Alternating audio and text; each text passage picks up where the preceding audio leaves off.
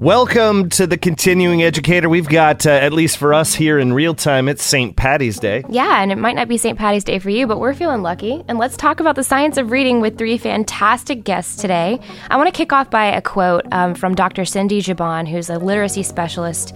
And in her 2022 blog post, she said, "The science of reading is, quote, the converging evidence of what matters and what works in literacy instruction, organized around models that describe how and why." And if you're like me and all that just sounded like gobbledygook, basically what she's saying is that when we have replicable insights from repeated studies and they're all showing these similar results, we as educators should pay attention and use this evidence to inform our instruction. She goes on to talk about, as more educators engage with this model, we begin to expand our focus on decoding, particularly through systematic and explicit phonics. And one of our guests today actually has suggested, as we quote-unquote level up on our engagement with the science of reading, 3 themes deserve attention. That's supporting language comprehension, using effective instructional groupings, and cultivating a culture to sustain our work.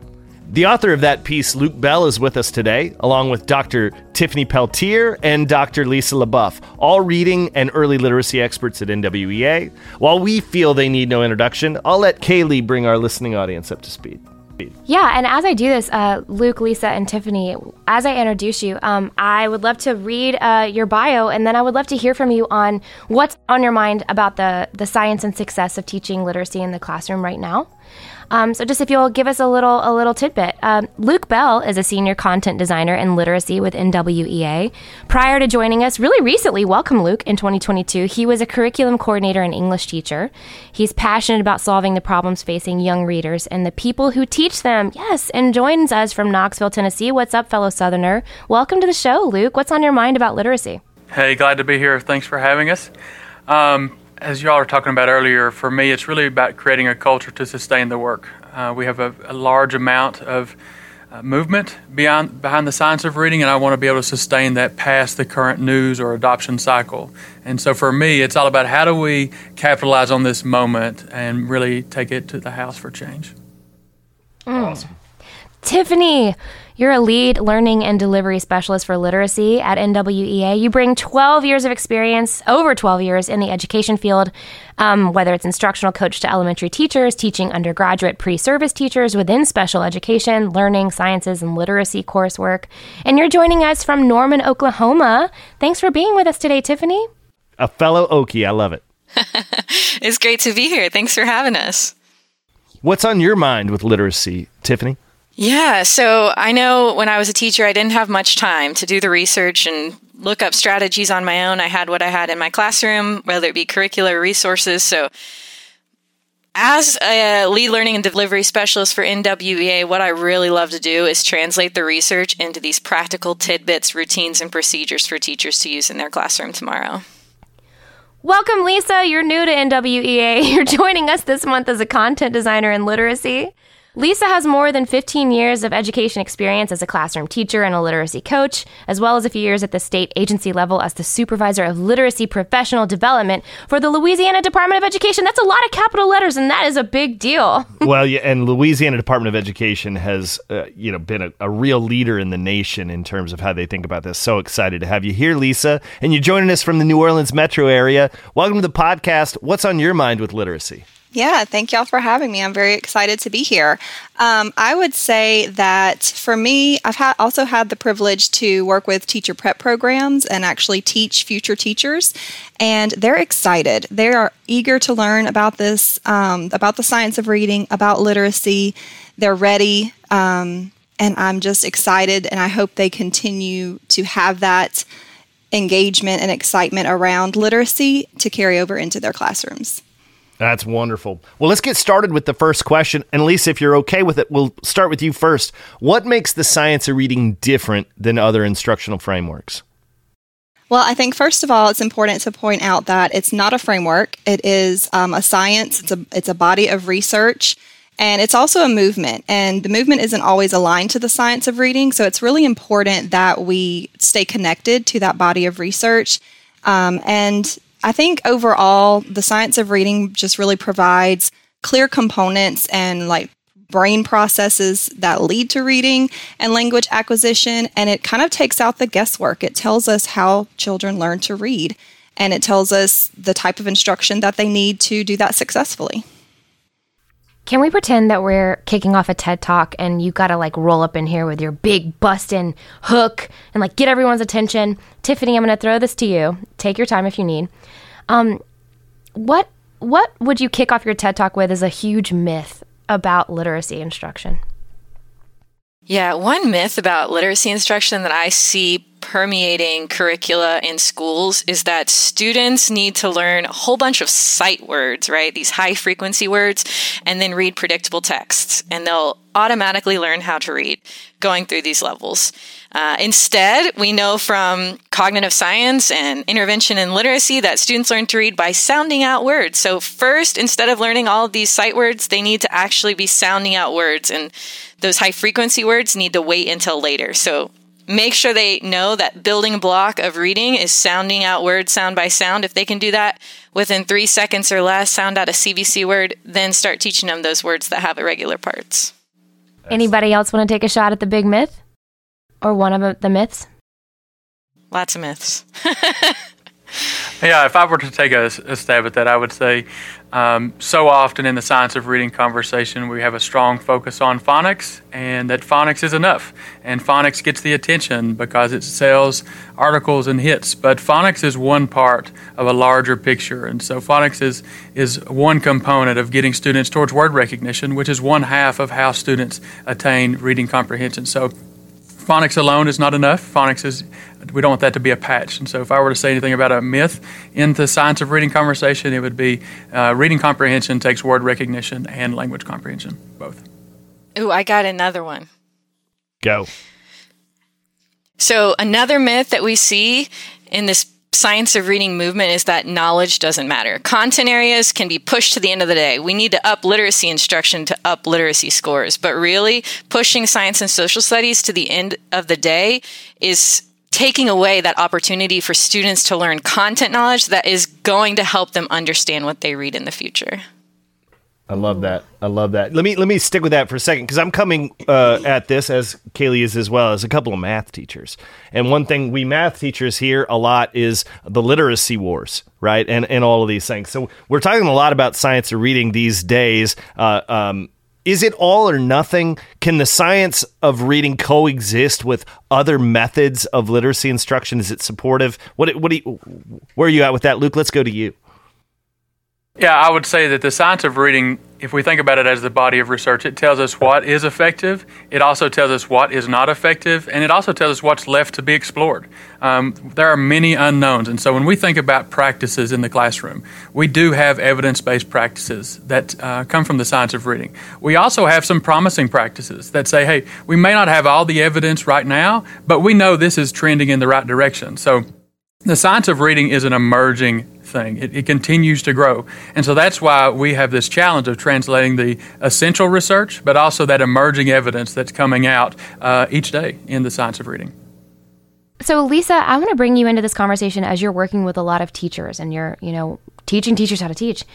Can you help build for us what teachers should be taking from the science of reading in a more practical ways, just applying it to their classroom? What's a successful science-based literacy classroom going to look like?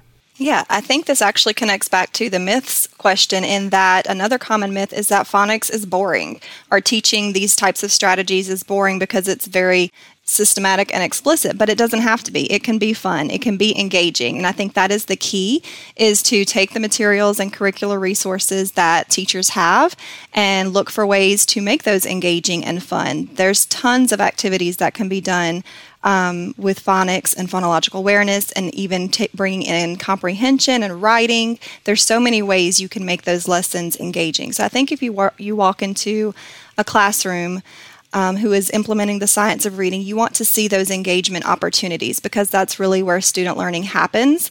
And you want to see students taking ownership of their learning and seeing the value in the skills that they're being taught. Can you play like a literacy or like a phonics game with us really quick, and so we can just see what that looks like? We can do our sounds routine, Luke.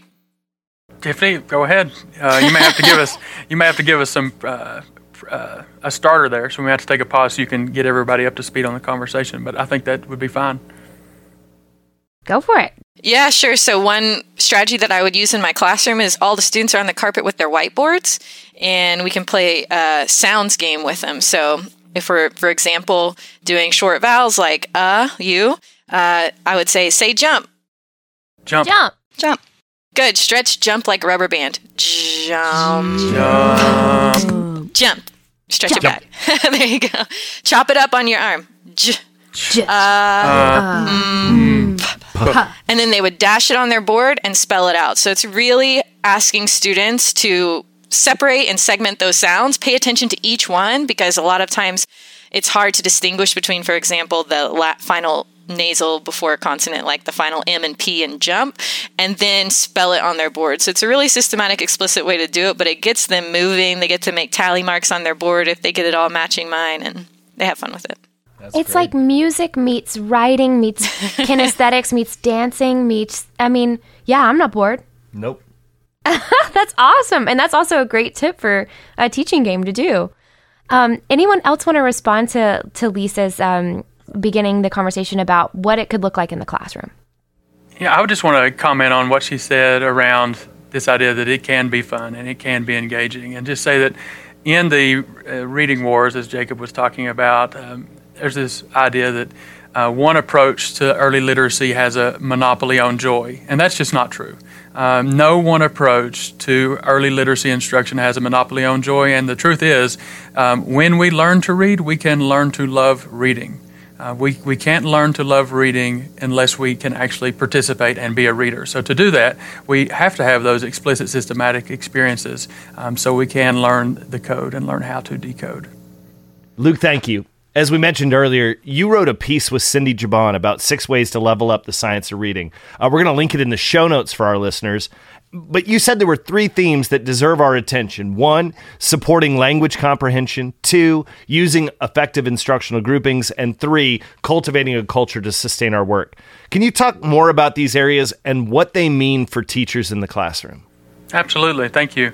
I want to come back to what Cindy says about the science of reading. It's what works and what matters. Right? We understand this through the models. And so one of the most essential models that we use in our work is the simple view of reading, where reading comprehension is the product of word recognition and language comprehension.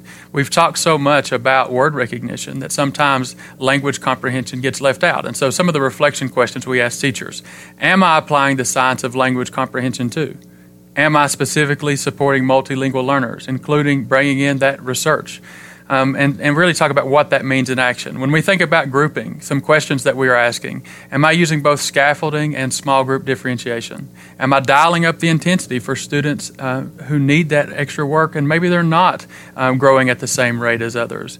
And then for me, really where I spend a lot of time thinking in my work today is, are we building effective peer support?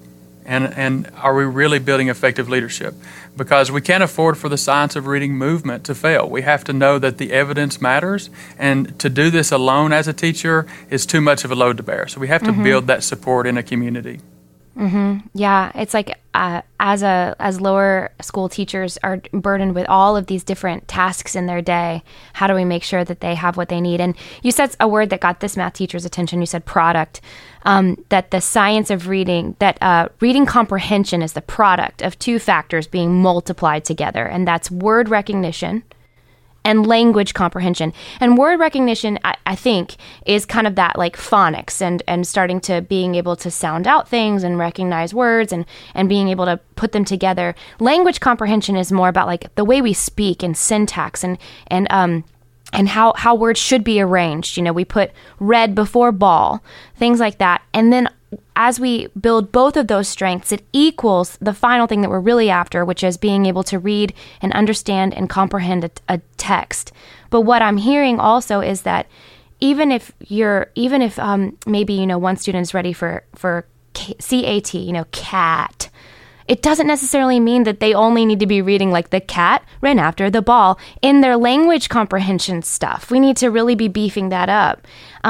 What other strategies are you recommending for teachers in the classroom, either to adopt if they don't have it or to let it go, even if it's been a part of their classroom for a really long time? Yeah, I think that goes directly into our instructional grouping focus and language comprehension focus. It's an equity issue that some students have access to complex text and others do not. All students deserve access to on-grade level complex text, and how we support them with that is through scaffolding. We recognize that every child's not going to be ready to tackle that grade level complex text at the same time, and so on their own, but maybe with you reading it, Absolutely. Yeah. What are the ways that we support that? That's something that we spend a lot of time thinking about in our work. What's the scaffold look like for different students at different levels? Yeah, and I'll add, too, one way that I did this in my classroom when I was teaching first grade was whatever we were learning in science or whatever we were learning about in social studies, I would bring texts, nonfiction or fiction, about those topics into the ELA block. So instead of reading these disparate texts that came with whatever program or curricula I had at the time, we were systematically building knowledge through the reading comprehension strategies that students were learning around these complex topics, so that it built their vocabulary, because we know from cognitive science, the more you know about something, the stickier those new concepts and vocabulary and terms are going to be. So we're really building that schema or that web of knowledge for students to draw from in the future and in their writing too. I was going to just piggyback off of what Tiffany said at the end of her comment about writing, because writing is really the application of the science of reading knowledge and skills. And so often I see, when I was a coach, I would go in classrooms and I would see writing lessons that were like, tell me about your favorite animal. But they just read a rich text in the ELA block. So why not make those connections? The skills don't have to be taught in silos. They can be connected and support each other. And that's going to deepen that knowledge and really help that orthographic mapping process help in the work better in the brain as well. You'll get like much richer writing products when you start to combine those things as well, writing, the ELA block, science, social studies, because they actually have knowledge and they can write complex text, not just read or listen to complex text. This sounds like tip number 2. First, play Tiffany's game. Second, you spread the wealth, like create more of think more of your day as like almost like a summer camp. Like today's theme is whatever we're doing in science. We're going to write about it. We're going to read about it. We're going to like borrow from your text. Don't see it as like 9:55, time to switch to reading. We never talk about the water cycle again. Exactly. And stick with those topics, don't just go, today we're worms and tomorrow is space, right? Like stick with them so students can actually build that schema, build that knowledge, and become experts in topics. I want to stick with this idea of tips and advice. Luke, we'll go to you next. What would be one piece of advice you'd give to new educators teaching reading for the first time? Yeah, I think there's so many things that you can investigate year one. I would bring it down to 2 pieces. One, deeply investigate and interrogate your materials. Are your materials aligned to the science of reading? Do they really emphasize what works and what matters? So investigate and interrogate those materials, and the best way to do that is by pairing up with a mentor. Whether you're assigned a mentor, whether you look for a mentor, find those mentors who can help you navigate all of those year one questions and really investigate your materials to see what works and what matters. And just a quick question, how will I know if my materials are aligned to the science of reading? The great news is that you use the same models that work for instructional practice, such as the simple view of reading or the cognitive foundations framework. You can see, are we developing the building block skills that get us to word recognition and language comprehension? And so a misconception here is that the science of reading is something that can be bought as a product. The science of reading is something that can be implemented. It's not a product or a tool, right? It's this whole encompassing body of research. So you'll use those same models to help you understand what works and what matters. So I should be looking at my instructional materials and make sure that my kids aren't supposed to just start recognizing sight words by osmosis. We need to have an a systematic implementation of phonics to increase that word recognition component. We need to have rich texts that are going to help them with that language comprehension component. And it doesn't matter if they are only sounding out CAT. They are capable of comprehending and speaking in far more advanced sentences. So that's that language comprehension component. And all of that is leading towards reading comprehension. And that is that simple view of reading, that formula. It is a formula because we're working with science here. Absolutely. Tiffany, keep going, Luke. Yeah, I was just going to say you're exactly right. Starting with that scope and sequence to make sure all of those individual discrete skills are taught in a systematic way. You're exactly right. Fantastic. Tiffany? Yeah, I was just going to add, as a new teacher, you can't do it all, right? You have to learn the curriculum and resources that you have to work with and what's available, and you can start making those small shifts when you notice things that aren't in line. One of the things, and y'all might be able to link this in the show notes, is we've created an early word recognition lesson plan template. It's a tool that teachers can use to basically, if they have this curriculum that's huge, you have to go through 20, 40 pages a week of what do I actually teach and what do I not teach. Our template will say, hey, you can pull these words and these activities, and this will take 20 minutes a day. And so that could be really helpful for the listeners too. Yeah, definitely. So look for that in the show notes, listeners. That is a great resource. Thanks for naming it, Tiffany. Lisa, let's go to you.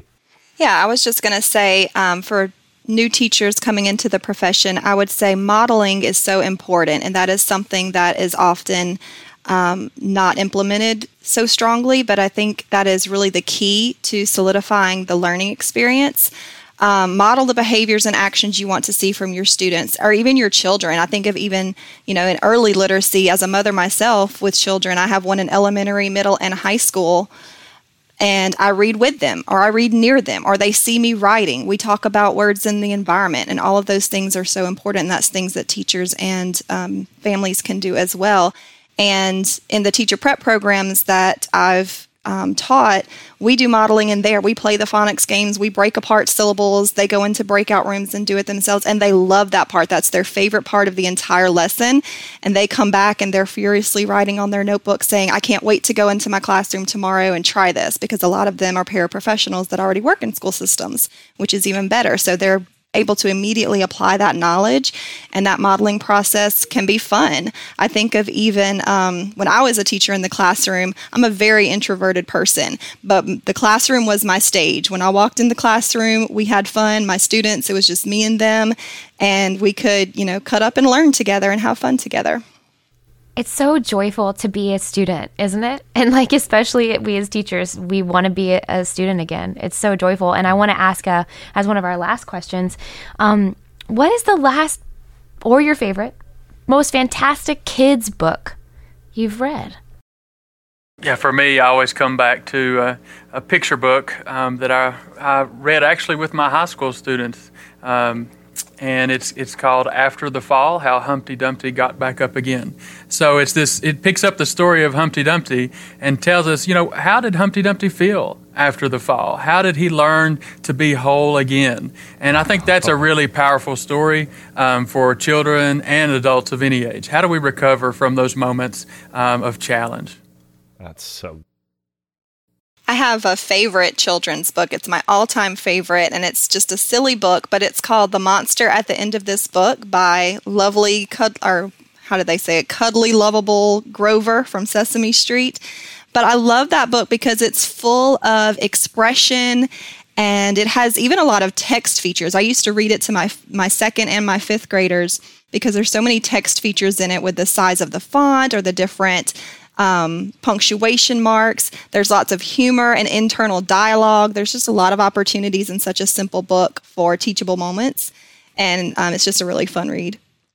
So one of the latest ones I read that I really liked is called The Case of the Missing Cake, not an alphabet book. And it's about this bear who goes through, an alphabet book of and on the C page, the cake is missing. And he's like, who took the cake? Right. So it's a really fun book. My kids love it. And it becomes more obvious throughout the book that the bear was the one who ate the cake. But spoiler alert. Spoiler alert.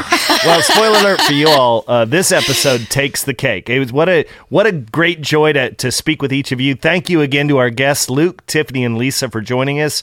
We're so glad to have this opportunity to talk with you about such an important topic for educators. Jacob, what a treat to get to connect with these in-house experts on this hot topic, on this important topic.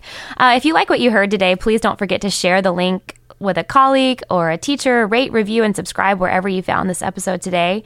And that's all from us here in Portland, Oregon. I think I'm going to take a trip over to Powell's Books and maybe buy a kid's book. Oh, that's a great idea. Well, thanks for tuning in to us all season on The Continuing Educator. We'll be back soon with another episode of Learning. Big questions, fresh strategies, and a few laughs along the way. I'm Jacob. I'm Kailey. Thanks for listening.